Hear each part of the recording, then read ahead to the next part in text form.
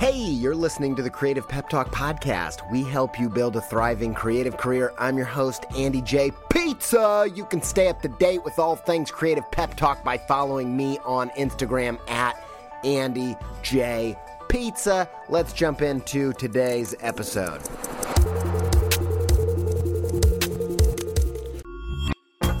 So we got our first Factor meals, and I am pumped to tell you about them. First off, we absolutely loved them. Delicious. Chef's kiss for the chef-crafted, dietitian-approved meals that come straight to your door. I can definitely see how when deadlines are out of control or you're in a super busy season, how Factor meals can lighten your load while still giving you options like veggie, vegan, and even low-calorie. Get as much or as little as you need by choosing 6 to 18 meals per week. Plus, you can even pause or reschedule your deliveries at any time. No prep, no mess meals. Factor meals are 100% ready to heat and eat, so there's no prepping, cooking, or cleanup. Head to factormeals.com/peptalk50 and use code peptalk50 to get 50% off. That's code peptalk50 at factormeals.com/peptalk50 to get 50% off.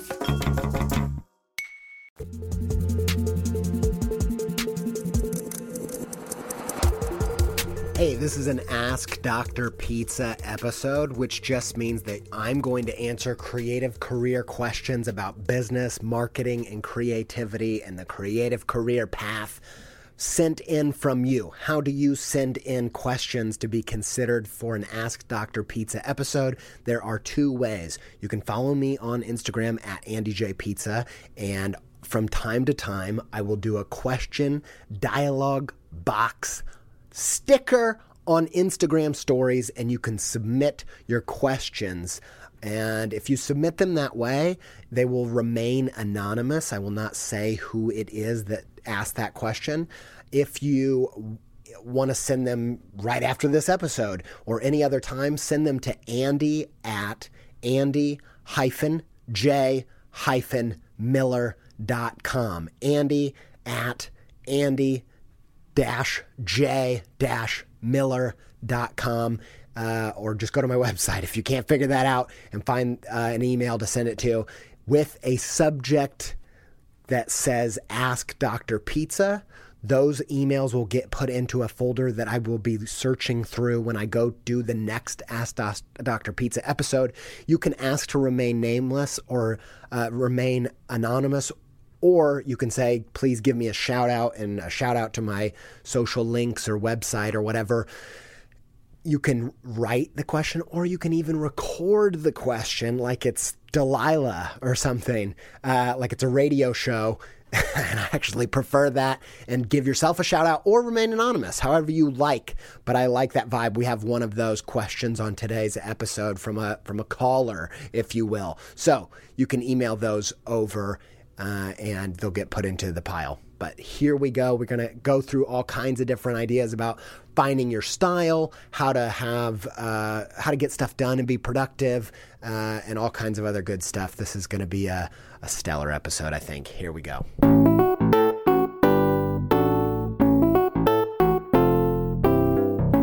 Dr. Pizza.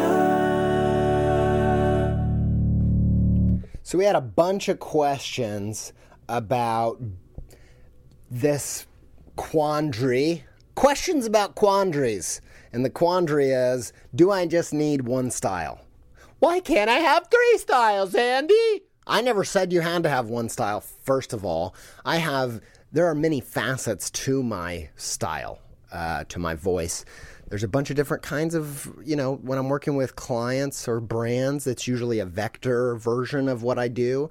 And if I'm working in books or editorial, I prefer to work with more hand-drawn, Photoshop, painterly types of work. And what I do for my personal work and what I do for client work, there's a lot of variations, although it might not seem like it. And I want to get to a deeper question that I think will help answer this question in a more profound way and get to the heart of what's really going on here. So why if Andy J. Pizza never said you had to have one style, who told you that you had to have one style? Well, here's why I think you say that. And I think it's because the creative people at the top of their game we see that they often have what we perceive to be one style, if you will.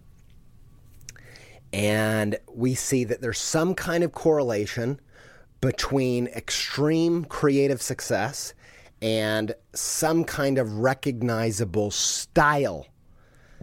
And I think that style is more of the end and not the means. It's kind of the result of the important work, but it can end up seeming like the path.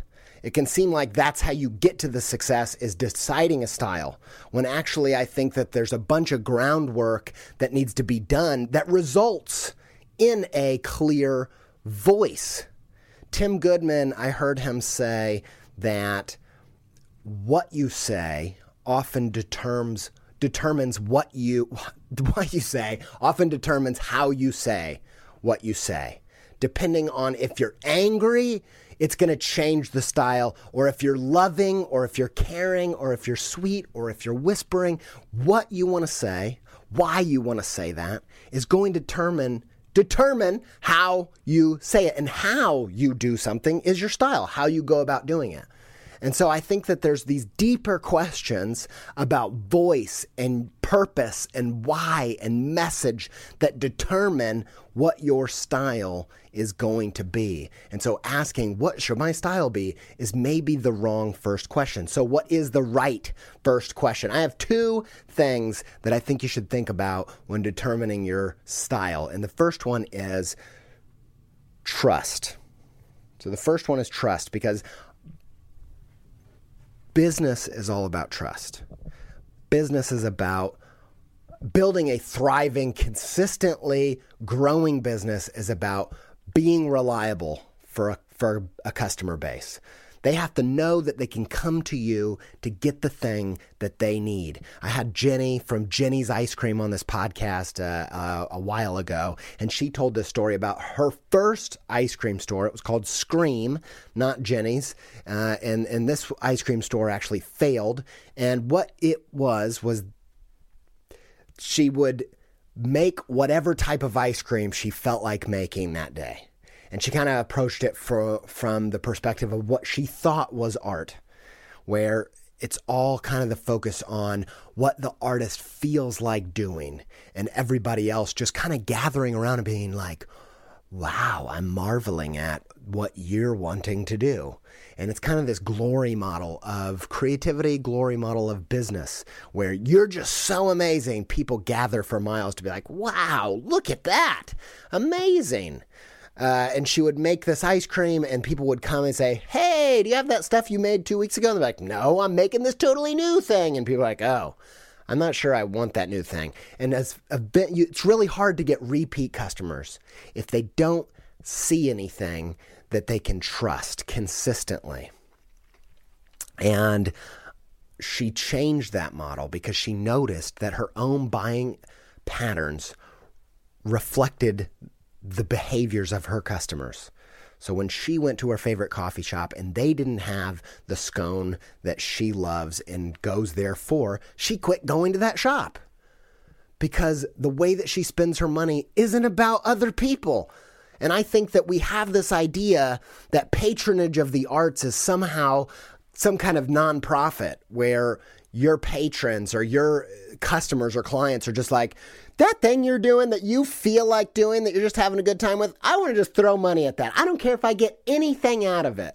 I just want you to be happy and sustain. And I can feel why that might seem like what's going on, but I started thinking about it. Even the creative people that I get the most jazzed about, the people that I support the most financially and emotionally and with my attention, if they go down a path where all of a sudden I'm not getting anything from their creativity, like it's completely lost me, I have to abandon my patronage. My money and my time and my attention is just so much more important. I've got all of that stuff I could be spending on my kids, let alone your own creative endeavors. And so I can't think of any creative person that I would continue just giving money to just so that they can do their thing, whatever that might be. Once I can't rely on them to get the kind of thing that I need from their creativity, then I'm not going to be buying their stuff anymore. And I think that this is probably the thing I'm most excited to share with you in this episode. So if you don't get anything else, get this. There's this study by Bain and Company, B-A-I-N and Company, and it's called Elements of Value. I'm going to put it in the show notes, but you can also just search it and find it on Google. We've talked about in the past this idea from Josh Kaufman's book, The Personal MBA. It's the 5 core human drives. And we've talked about how you can supply value in your creative work by speaking to those drives, and you can go research Josh Kaufman. I'll put that in the show notes. You show note people. I wanted to call you something else, but you guys are militant with your show note obsession. I can't remember all the things I say sometimes on this podcast. It's hard to document, but I'll do my best. I'll put those in the show notes as well. But the Bain and Company's Elements of Value is kind of a deeply expanded version of those core drives where they break down, not those exact core drives, but the core drives of people into 30 possible categories that your business can speak to.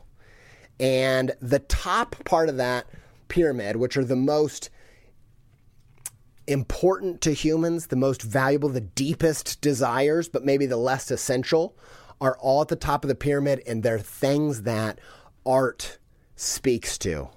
Things like entertainment, identity, providing hope, motivation, belonging, nostalgia, self-transcendence. That's the top of the pyramid. And these are all things that the arts supply. That's the value of art. Go check out that pyramid and start asking yourself the question, what kinds of value do I want to deliver with my art? Because the type of value that you want to deliver will determine how you deliver it. If you want to deliver nostalgia, that will impact your style in a dramatic way. If you want to provide hope, you're not going to do crazy, dark, gritty, grungy, paint splattered, ink flying all over the place, blood spilling artwork. That's probably not the vibe you're going to do. It's going to be the precursor that determines how. Your why. Why are you making this stuff? And if you want to know what type of value you should provide in your artwork, I would ask yourself this question. What do you value? And there's an easy way to understand what you value. You might say you value nostalgia. You might say you value hope and motivation. But what you value is what you spend money on. That's what you really value. What type of art do you buy, and what do you get from it? Does it say something about your identity? Is it something about your tribe, your belonging? Is it something that helps you transcend yourself? Is it something that helps you self-actualize, things that help you get to know yourself? Why do you buy the art you buy? That will determine what you value, and it's probably something you're going to be pumped about pouring more into the world. And once you understand why you're making what you're making, you will have a much better idea of how you're going to make it, which is your style. The second thing I want to talk about is authenticity.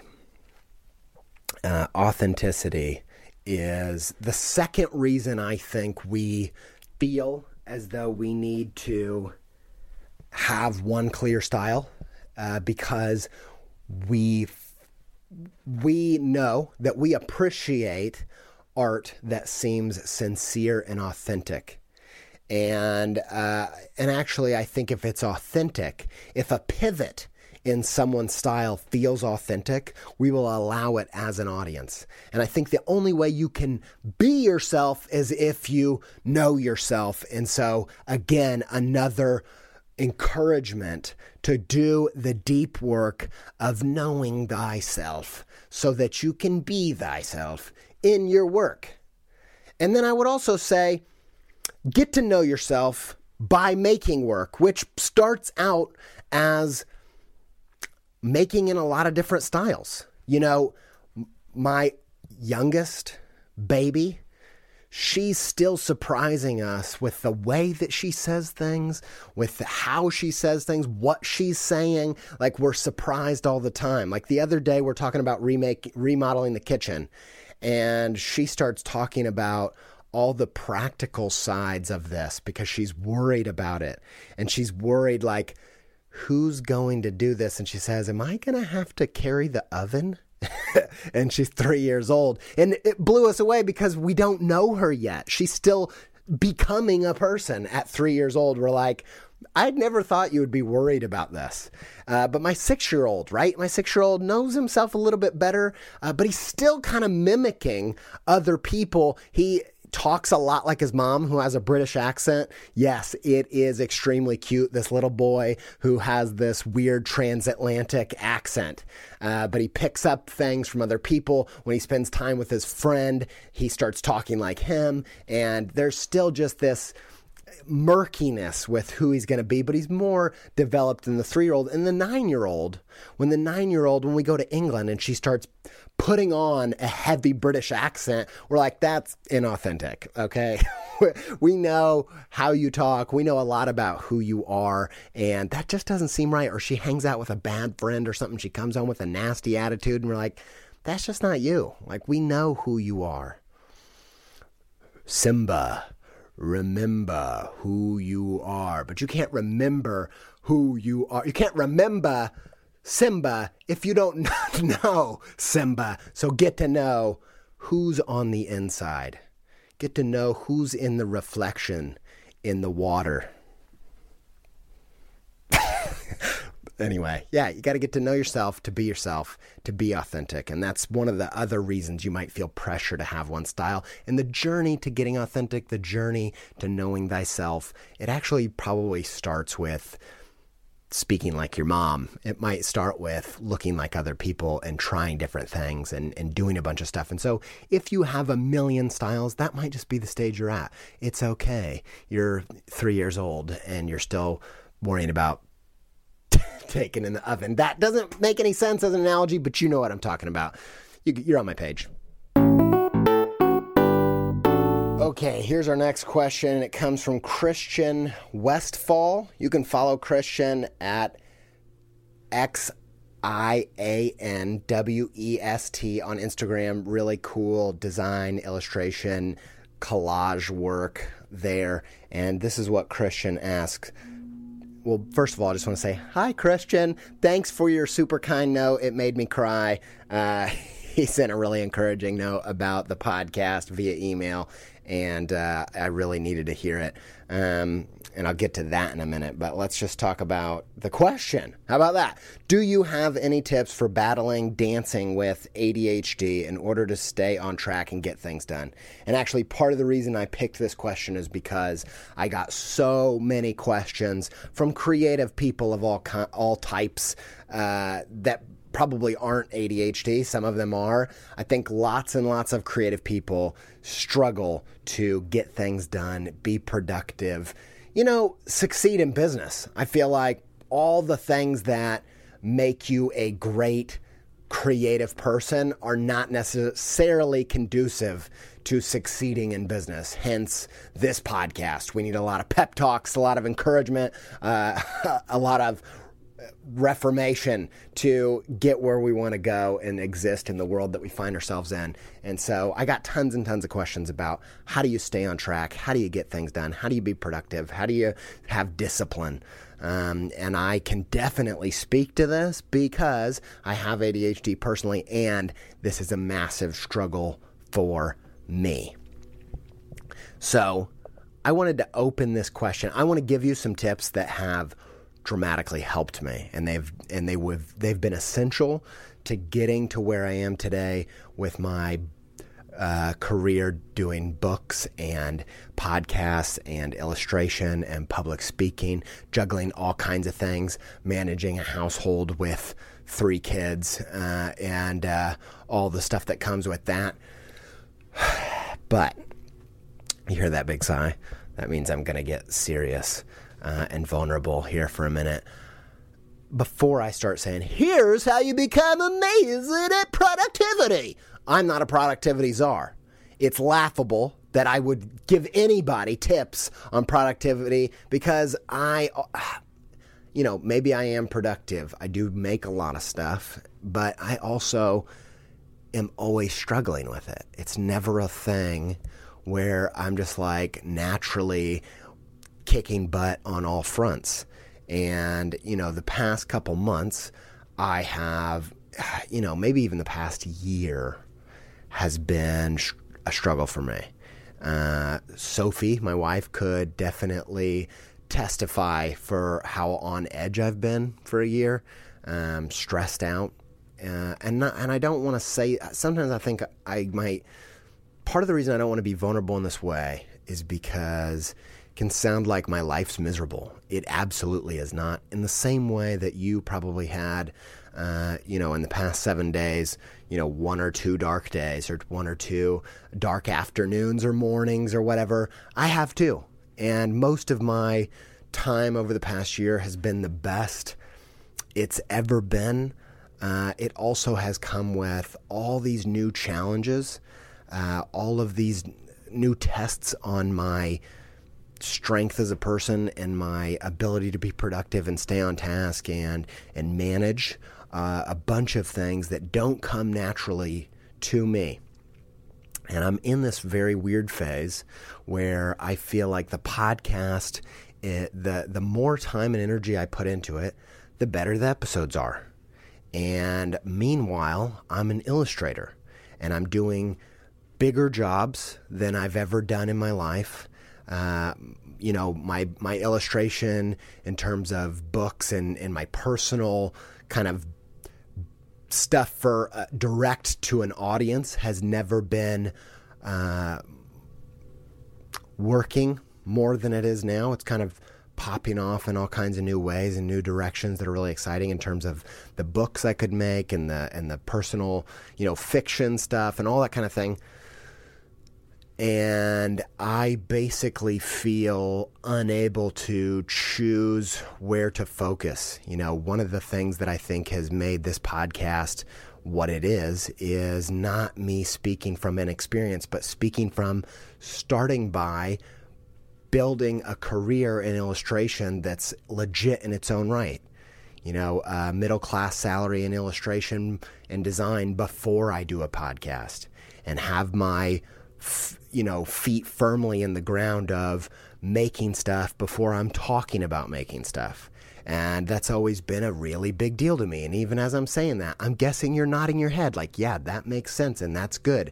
But now that the podcast is an art for me all on its own, it's an art of storytelling and communication and metaphor. And, there's kind of a poetic nature to that feeds my artistic side really well.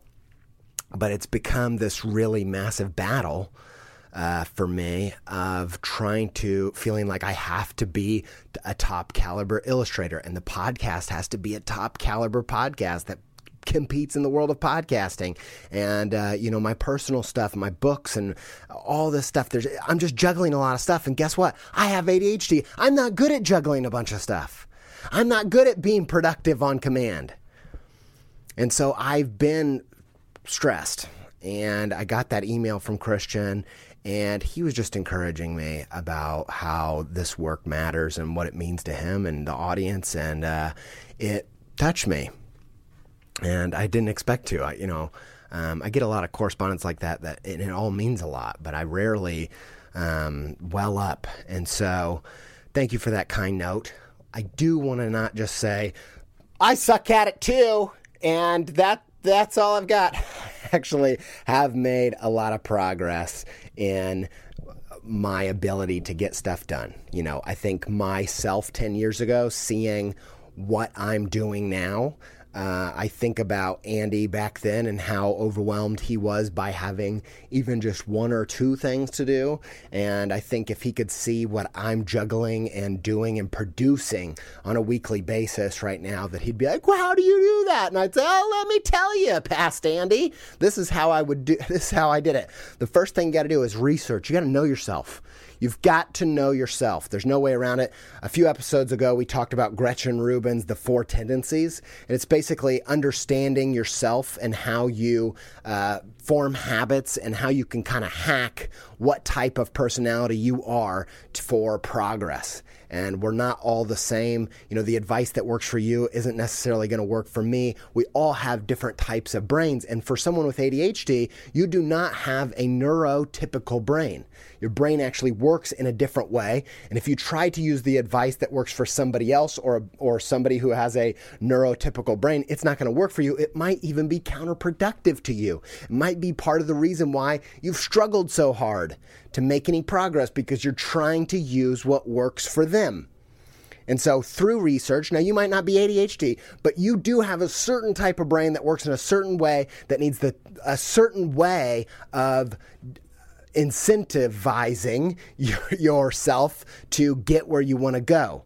So one of the things I learned about ADHD as I dove into it and the type of brain that I have is that rewards don't matter that much, and importance that other people put on tasks doesn't matter that much. It does not matter how important, in quotes, a task may be if I don't feel like doing it, if I don't enjoy the process. You can say, that's not ADHD, that's called being a bad person. Guess what? Sometimes they're the same thing, and that's just true. If I don't enjoy the process, it is going to involve tantrums to get that thing done, aka taxes. Tax season's coming up for all you ADHD people. I'm sure that's a trigger word. It is for me. Seriously, I get real anxiety around that word and traumatic stress. It's not a joke. I get so worked up. I'm getting worked up right now talking about it. But here's what I learned. Rewards don't work for me. People saying this is really important doesn't work for me. What works for me is enjoying the process. And you might say, Andy, you can't enjoy the process of everything that you do. And I will say, let me try. And how do I try? Well, I've learned this technique. It's called bundling. And it's one of my favorite words, and it's one of my favorite tactics. I just like to say bundling. I like all the phonetics of bundling. It's bundle is one of my favorite words. Anyway, bundling. I'm just going to keep saying it. But here's what it means. It means taking an activity you don't like to do and pairing it, bundling it, if you will, with an activity you do like to do. And I learned this intuitively as a kid. So as a kid, I hated mowing the yard. We had a massive yard, required all kinds of meticulous mowing, lots of obstacles, trees, landscaping, all this kind of garbage. And I had to mow that yard, and I freaking hated it. I even would fake injury to get out of mowing, just trying to survive, because I just hated it so bad, until I realized that I could make special playlists by taping with a cassette tape songs off the radio that I was into, fresh tunes like Bone Thugs and Harmony, Crossroads. I probably taped that song like 3 times in a row on this playlist, and I would use this playlist tape only. Mixtape, that's what they were called back then. I would use this mixtape only when I was mowing, so that I looked forward to mowing. And it totally worked. And guess what? I still do it. You know what I freaking love? I love taking baths. You might not like baths. You might think they're disgusting. You might be wrong, because you are wrong, because bath times are the best.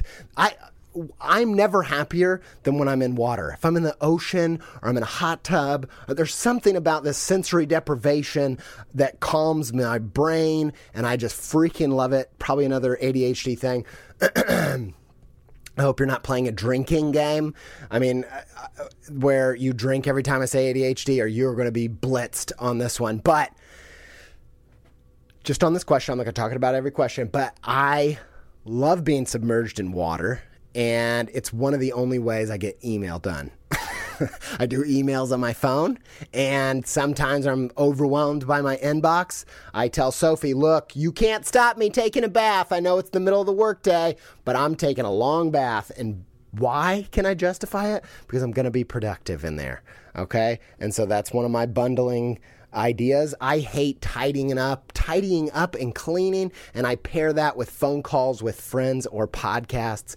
And now mowing is one of my favorite parts of the week in the summer because I listen to podcasts while I mow. So, bundling.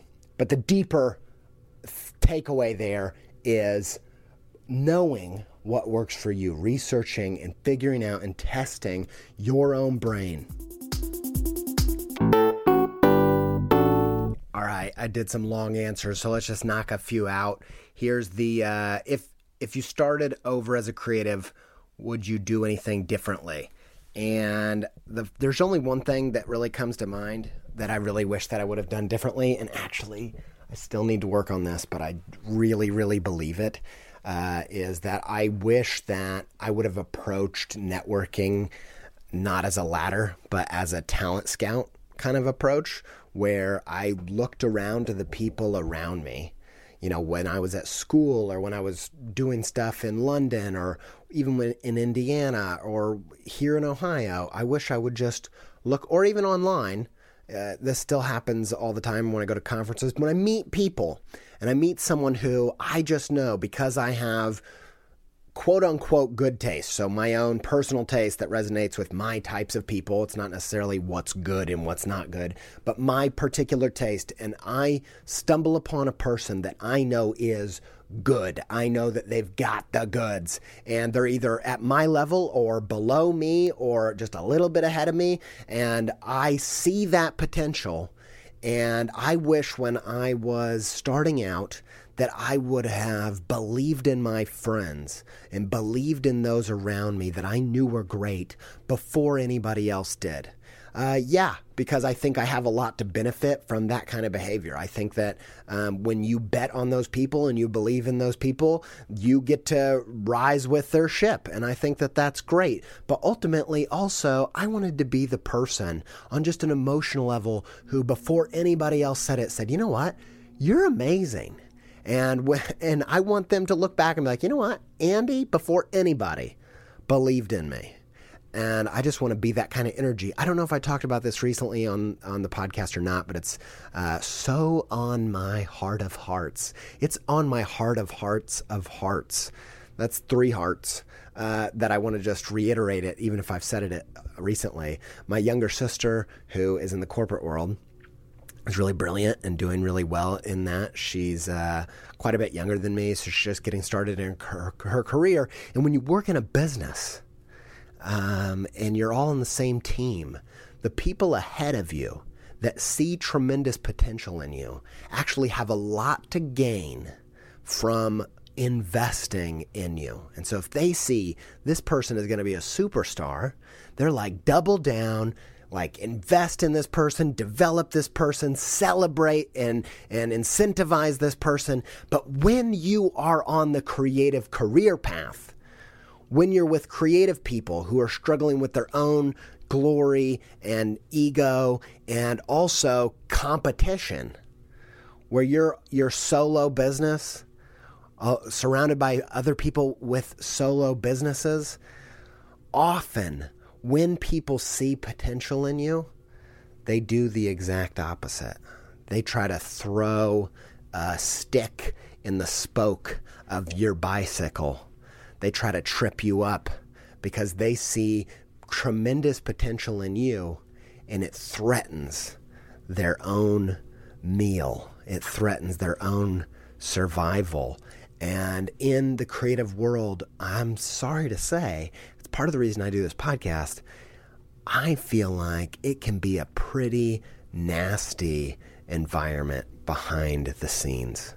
You don't know how often I've seen when someone starts taking off, how at the conferences and behind closed doors, people will start talking crap about that person and tearing them down and spreading rumors or bad blood about that person.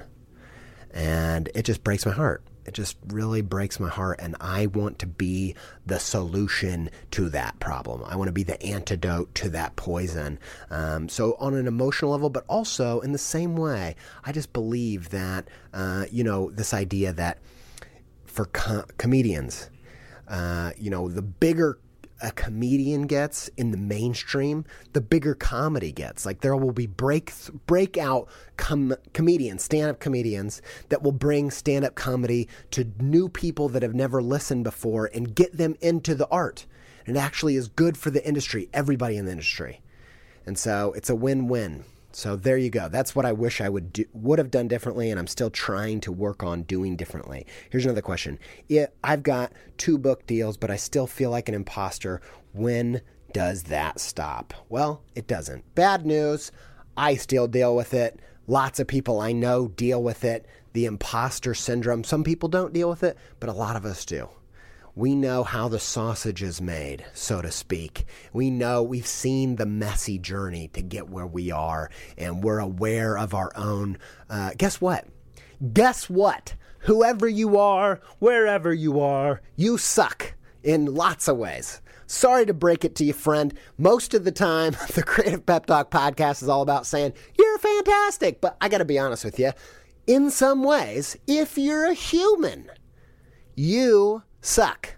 You suck in certain ways, and you've failed in certain ways, and you're gonna fail and make mistakes and blow it and do the wrong thing and make the wrong call, sometimes on accident, sometimes on purpose. It's a messy journey. Here's 3 things that I'm going to tell you if you struggle with imposter syndrome. First, know the truth. Here's the thing. Don't listen to feedback from people that don't really know anything about what it takes to win the type of fight that you're fighting.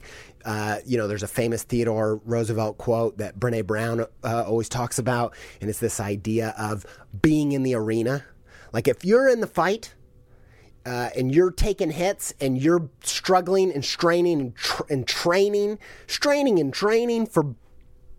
to box it out, you know what it takes. You know what it's like. You know the truth about what it means to be in the ring. But guess who doesn't know the truth? The fans, the critics, the audience.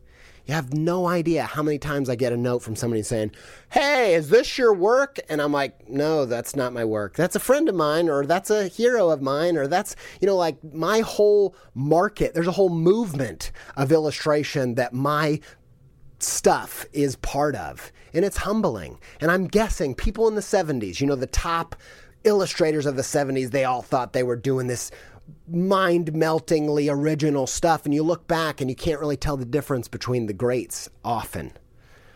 And, to me, my work has never felt more original and pure and authentic, and little message like that in the past especially could send me for a whirlwind. Why do they think my work looks like that person's work? And it's because they're not in the arena. They might be in their own arena, but they're not in my arena. And they don't know what it takes, and they don't know what it takes to make that sausage.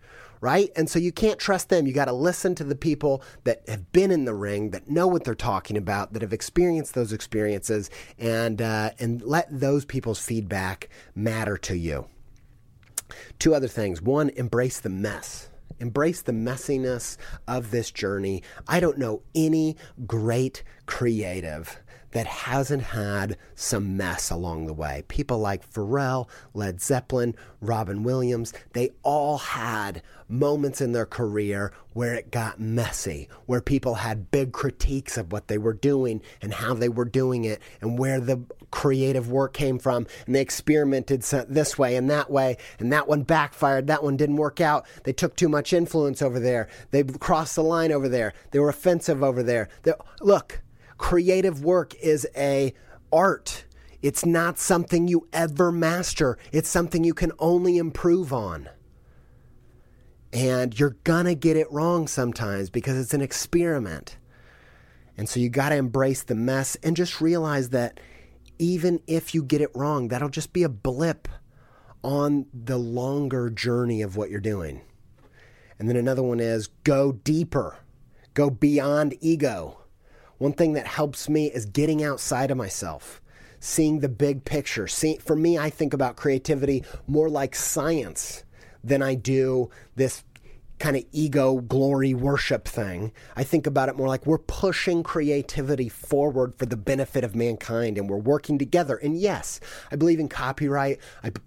I believe in people not stealing from each other, and not taking advantage and getting the benefit and incentive from somebody else's journey. But I also believe that ultimately we're all in this together, trying to push creativity forward, trying to push humanity forward with the stories that we're telling with our creativity. And recently, I just listened to this episode of the Tim Ferriss podcast with Susan Cain. She's famous for her book Quiet and her TED Talk on being an introvert. And it's a phenomenal interview. I think Tim is such a idiosyncratic interviewer. He's so funny the way he does it, but I think it really results in some fantastic interviews, this being one of them. Susan Cain. I'll put it in the show notes. You show note people. And she said something I thought, man, this is something that helps me so much, so often. And she said when she gets nervous about doing public speaking, she tries to remember that something she might say might affect just one person in the audience, and that person might only just be passing on something to their kid that's struggling with something. So, this real massive humility of, look, maybe this audience has heard all this stuff or whatever, but maybe my particular way of saying it might change the life of just one of their kids. And that's why I've got to go in there and give it my all. And she said that, Tim said, oh, is that kind of like lowering the bar? Like all I have to do is change one life in there for it to matter, and I don't have to change everybody's life, and that's kind of why it helps. And she said, no, it's not really about, it's literally kind of the opposite of focusing on what I have to do or what I get out of it or what I accomplish, and it's getting outside of myself and realizing it's not about me. I'm not doing this for my own benefit. And it doesn't matter if I come across like an idiot. It doesn't matter if I look like a goofball. It doesn't matter really, because ultimately it's not about me, and it's about getting outside of myself. And when I go do a talk, I try to get into that zone. And remember, you're not up there, Andy, to seek glory. You're not up there so that everybody leaves thinking, Andy is awesome. Can you believe how awesome he is? You're up there and you're doing this so that hopefully something you say is something someone else needs to hear that day. And maybe it just changes their day. And that, how important it is. And that's one of the reasons why I think about this all the time. And this was supposed to be a short answer, and it wasn't. But I think about this all the time. Art matters. Do you know how often art changes your day? And to you, I think about these artists that I know struggle, and they're in the mess of it, and they're worried about it. And so often I wish I could just shake these people, these artists, and say, not as a fan, not as someone who's like, oh my gosh, I can't believe you make this art, I like it. No, shake them and say, you changed my day once, or you changed my year. You moved me. You showed something about me that I didn't know, and it helped me move on. It helped me break through. It helped me change. It helped me grow. It gave me peace. And it matters. What you're doing matters. So that's what I wanted to say about that. And another last quick one is someone said, what's your favorite soundtrack of a Zelda game? So this is kind of only for Zelda people, but I will actually bring that back real quickly for non-Zelda people. I tried to extrapolate some kind of core truth out of this so that the non-Zelda people didn't just shut off the podcast, but super fast. I can't really put an order to these, but my top three are Ocarina of Time, Link to the Past, and Breath of the Wild. Ocarina of Time, Song of Storms in particular. Anybody hear what I'm putting out there?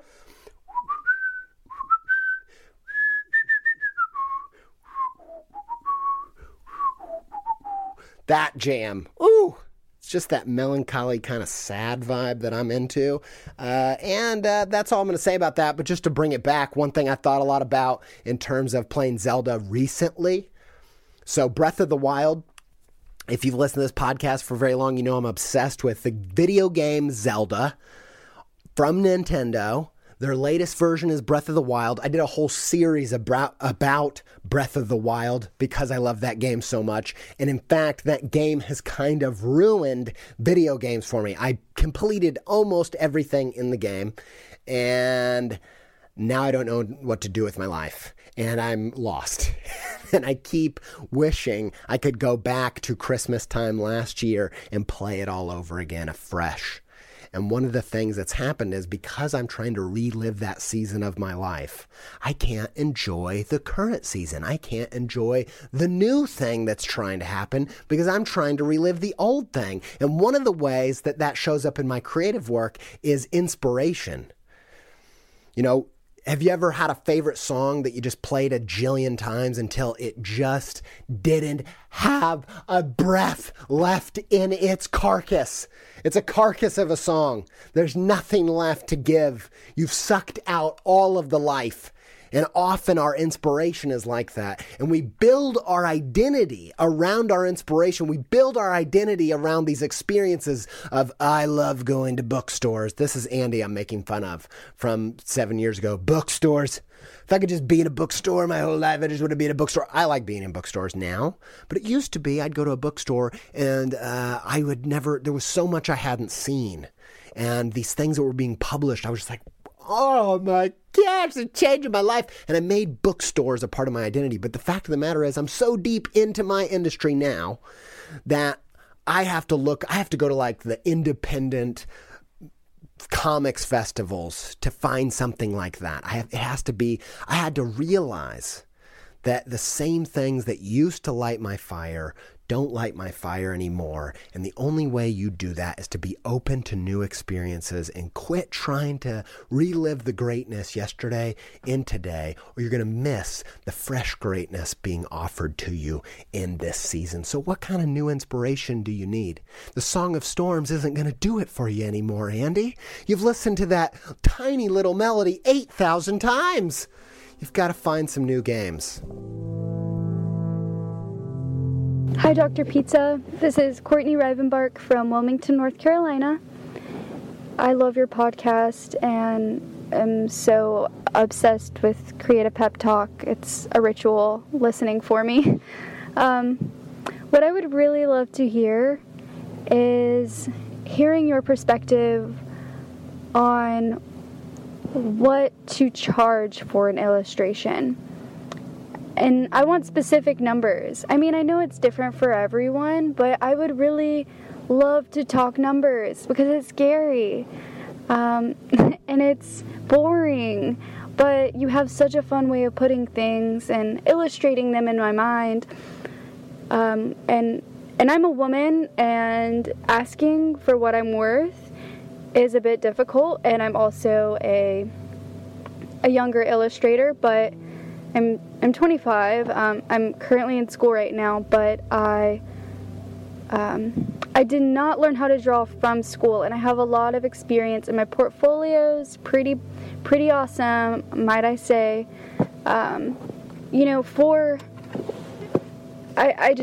think for my age, and where I live too, and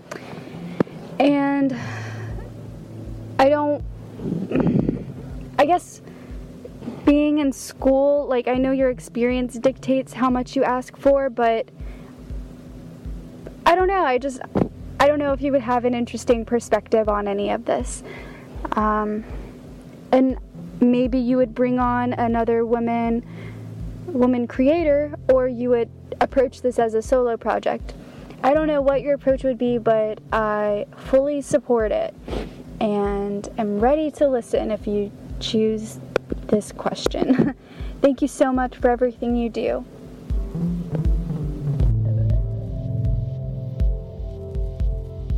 Courtney Rivenbark. Ooh, that's fun to say. Rivenbark. I wish my last name was Rivenbark and I wouldn't have had to change it to Pizza. Miller's like the most boring name. Rivenbark. So I actually answered this question on pricing last episode of Ask Dr. Pizza, episode 208. So you can go check that out.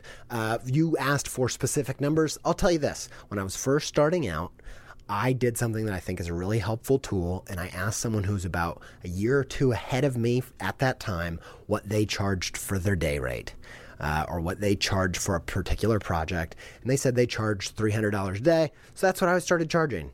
But if you want a more systematic method to go into day rates and project rates and usage and all that, go back to episode 208 and listen through. I answered it pretty detailed there. But I wanted to include this question because something you said resonated on a deep level for me. And it was when you said, numbers are boring. I hate numbers so much. You don't even understand. Anytime anybody brings up numbers in my adult life, I'm like, whoa, man.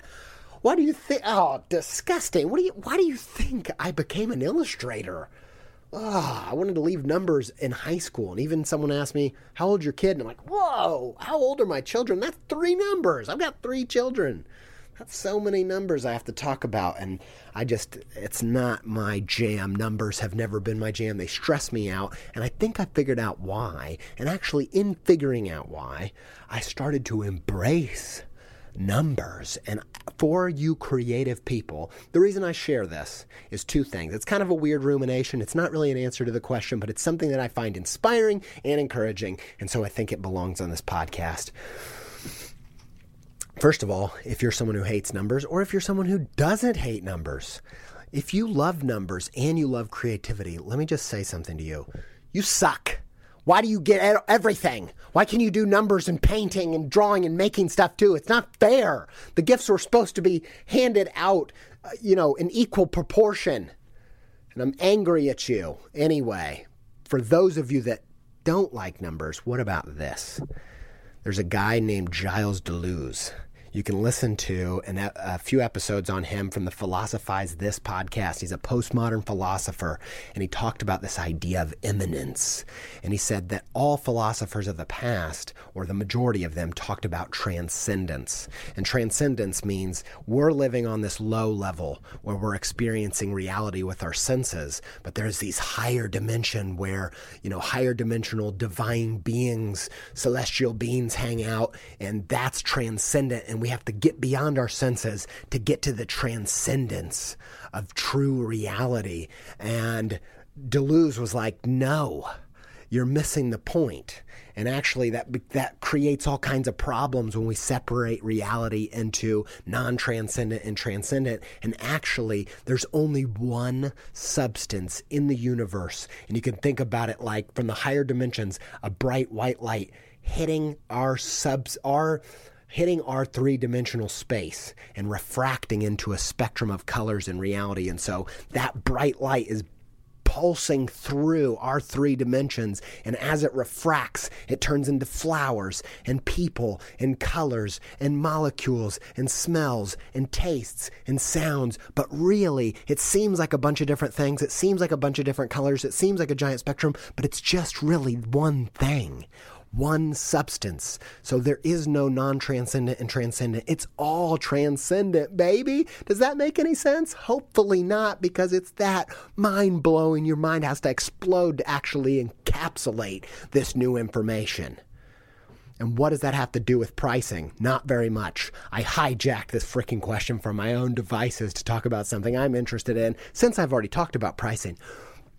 I just wanted to say that I think the proof of this philosophy is in the idea of synesthesia. I think synesthesia is this thing that we think of as like kind of a disorder and if you don't know, it's where you're mixing up senses, you're combining senses. It's people that can see sound or smell sound, or they see music as colors. Like a lot of creative people have synesthesia. And actually, I have a weird form of synesthesia that I didn't even know was synesthesia. And it's one of the reasons why numbers are difficult for me. See, when I was a kid and I would be doing math, and it would be like 7 plus 2, and most people would be like 9.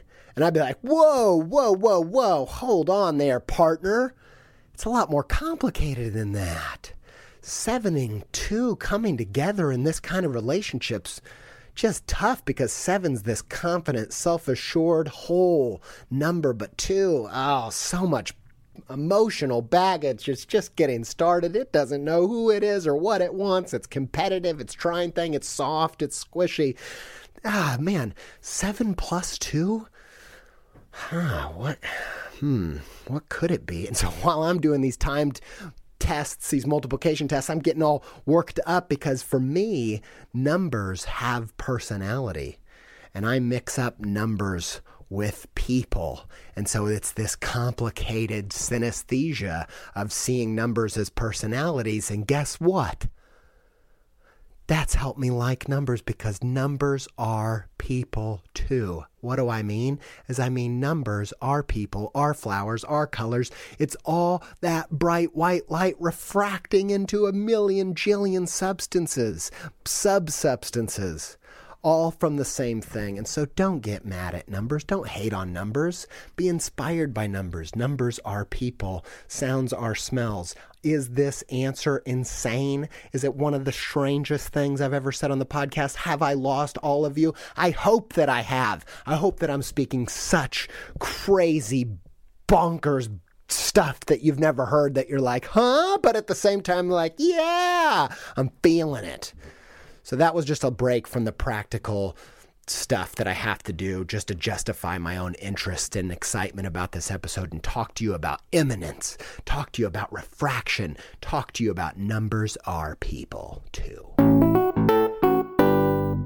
Lots of these questions had a lot of pain and struggle in them, and boy, do I know the pain and struggle of a creative career path. I feel your pain. I feel your fear. But more than anything, I feel that spirit of defeat in these questions. There's so much defeat in so many of these questions, and it just breaks my heart because I've been there so many times. It's actually really easy for me to feel defeated. I'm kind of a wimp.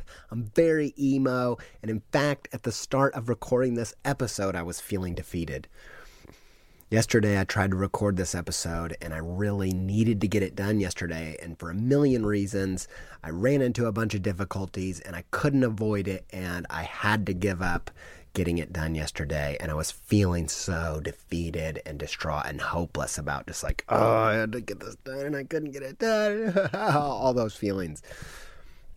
So I decided I'll wake up really early today, even though it's Saturday, and I will record this episode. And before I hit record, I was just feeling super defeated. Yesterday, my friend Franerd, who's been on the show, who is a good online buddy of mine, told me that I should consider creating a document that helps people pep talk themselves with helpful questions that prompt, the things that they might need to hear in a moment where maybe the doctor pizza isn't available to pep them up. What are some tools to help pep talk yourself? And that prompt that she gave me, she didn't realize it was the prompt that I needed to pep talk myself, to figure out, that along with the pain in these questions got me thinking about how do you get yourself up off the floor when you're feeling defeated? What kind of questions or thoughts, what exercises can you do to help stimulate some fire? So what helps me break out of these moments? What helped me get into a place where I could record this episode? I want to share with you an exercise that is really, really powerful for me. So one thing that helps me a ton is time travel. Seriously, though, not literal time travel, but a time travel exercise, a meditation on the fact that quantum physicists and scientists and smart people that are a lot smarter than me assure me that time is just an illusion that we are trapped in by experiencing the universe in our three-dimensional space. So because we experience our universe in space, we experience time in this way that we do as this linear thing, past, present, future, but the universe doesn't actually exist that way. And I try to embrace this idea in my meditation, which is often more like a marination, because I'm usually sitting in the bathtub when I'm having these thoughts. So I'm marinating my mind in this truth that time isn't real, time is an illusion, and I try to pep talk my past self. And actually, I think back to my past self from 10 years ago, and I know exactly what I need to hear in that moment. I think back to 10 years ago, and this isn't the exercise. I'm going to get to the exercise in a minute, but this explains the exercise. I think back to my past self from 10 years ago, and I know what I needed to hear. I needed someone to say, don't be so hard on yourself, man. Don't be so hard on yourself, buddy. And you know, when someone says exactly what you need them to hear, it's this terrible reflex that we have, because when someone says what you really need to hear, you get vulnerable and you feel embarrassed. And because of that, you push the thing that you need away. You push them away when you really need to push into it. And I am so grateful for the people. I'm here because of the people who said what I needed to hear, then noticed that I was pushing them away with self-deprecation and humor or whatever, and instead they pushed back and they leaned in and they repeated it and they repeated it until it sunk in and I soaked it up. Because those words were life, and I needed that, and my tank was empty, and I needed those words. So I know I'd have to tell past Andy again and again, don't be so hard on yourself. And he'd say, it's all right, man. Yeah, I'm struggling. It's cool. Whatever. Like, I don't need it. It's fine. I'm not that hard on myself. And I'd say, Andy, it's all right, man.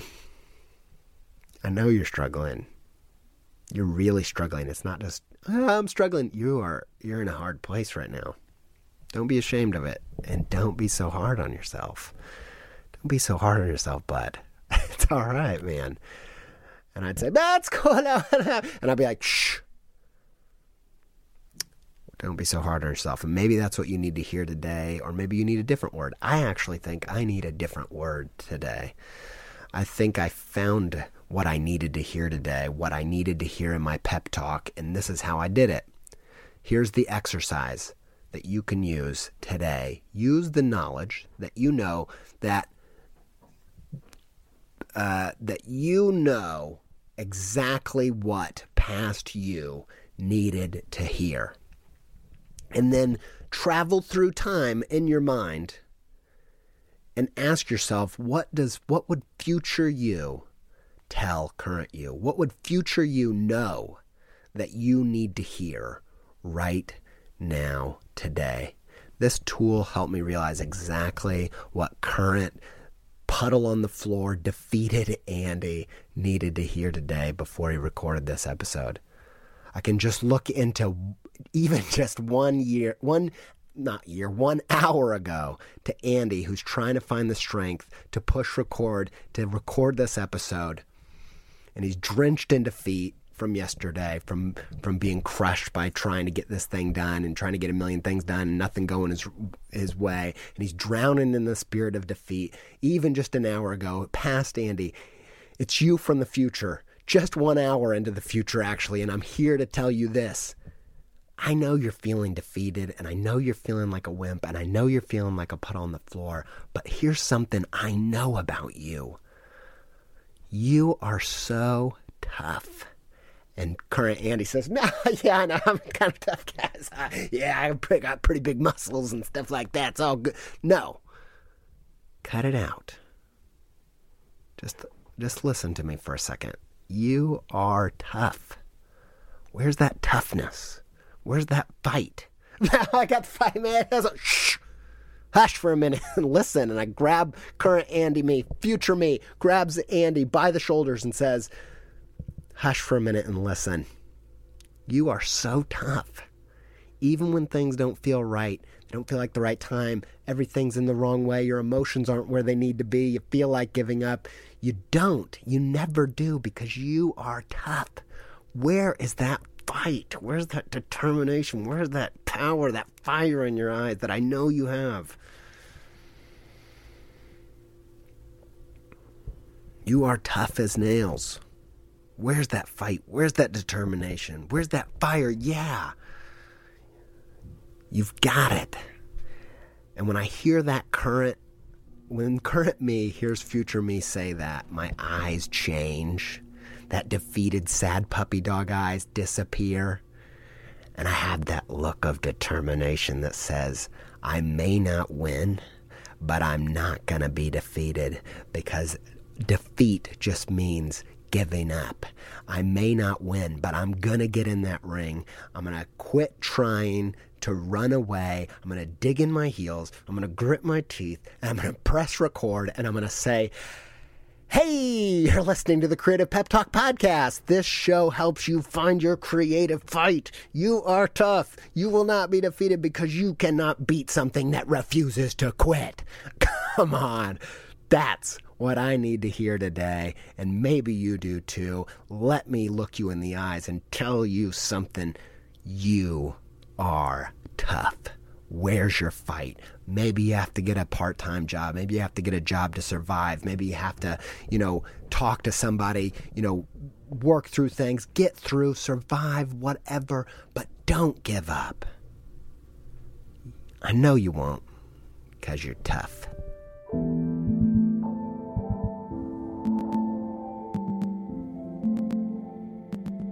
I got one more question I want to answer, and I put it here at the end because I want to plug some future tour dates for the Creative Pep Talk speaking extravaganza, aka Andy J Pizza going and talking in places, and I wanted to give you some details about some events that we are a part of that you can connect with, and I wanted to put at the end so that you didn't have to stop in the middle of the episode to go buy the tickets. After I answer this question, we'll just have the old outro thing, so it's just going to be, thanks everybody, we love you, thank you. But let me just tell you real quick about some events that we're a part of because you've asked for recommendations.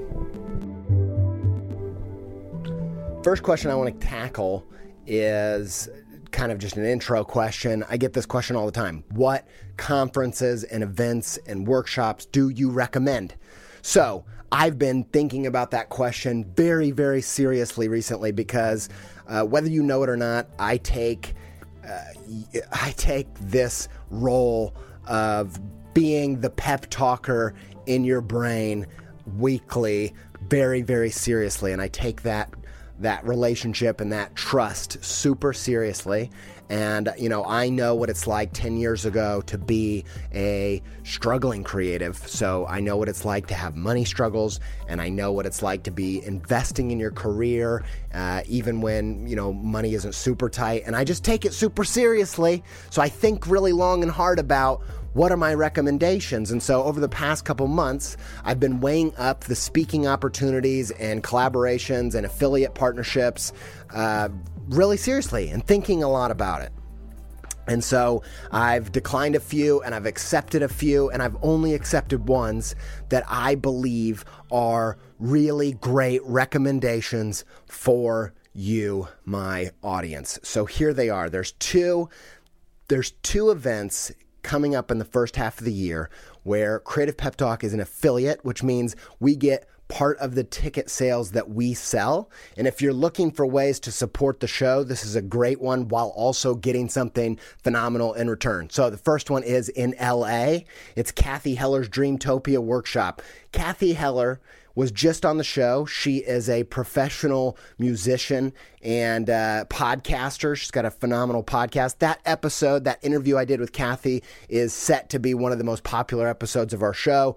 Tons and tons of wild feedback, and partially why I decided to speak at her event and collaborate with her in this way. She's doing it's called Dreamtopia Workshop, and it's going to help you find what you want to do and how to do it.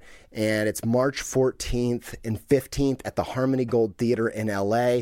Jeff Goins is going to be there, Sahara Rose, Amber Ray, a whole wide variety of different types of creative professionals, all at the top of their game, doing incredible things. And I am super stoked to be there. I'm actually humbled to be there among this crowd.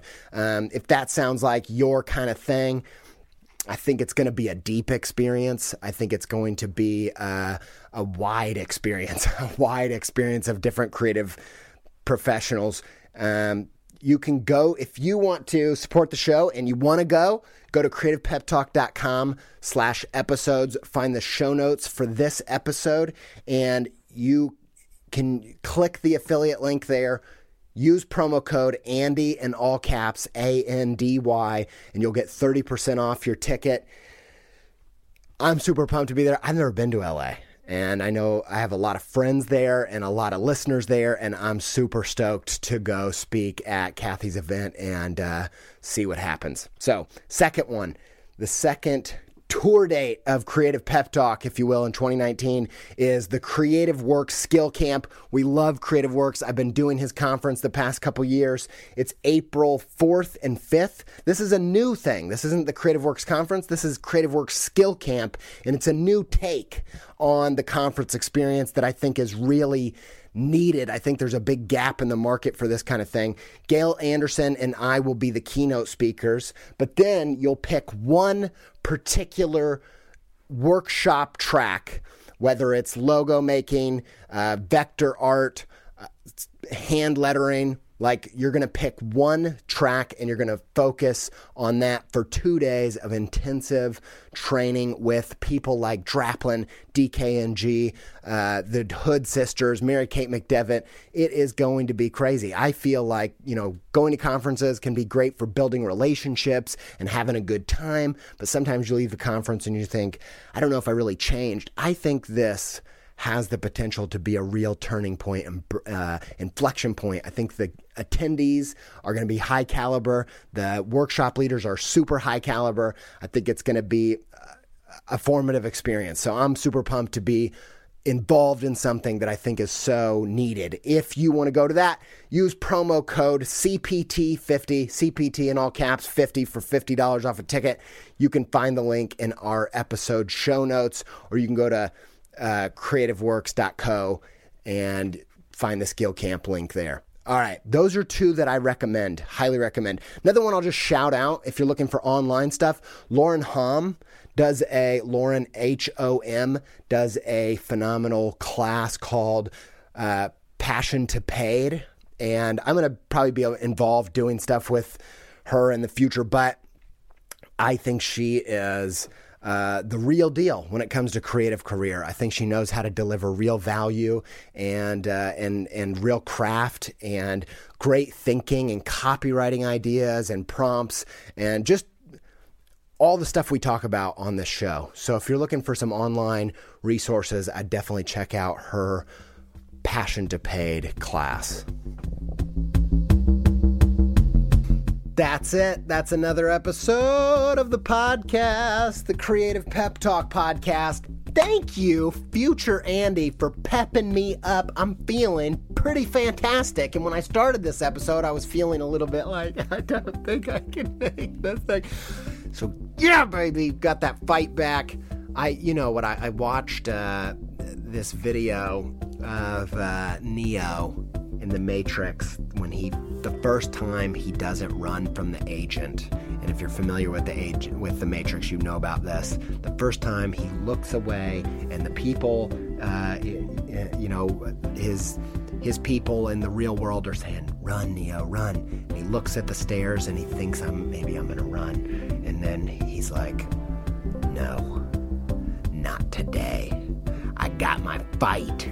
And honestly, I just wept. Oh, gosh. I just felt like, oh, yeah, baby. I feel like we're a generation who needs to freaking find our fight.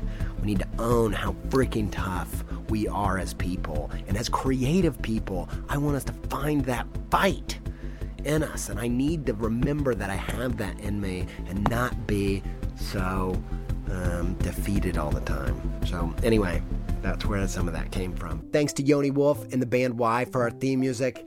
Thanks to Alex Sugg for the soundtrack and for editing this show so beautifully.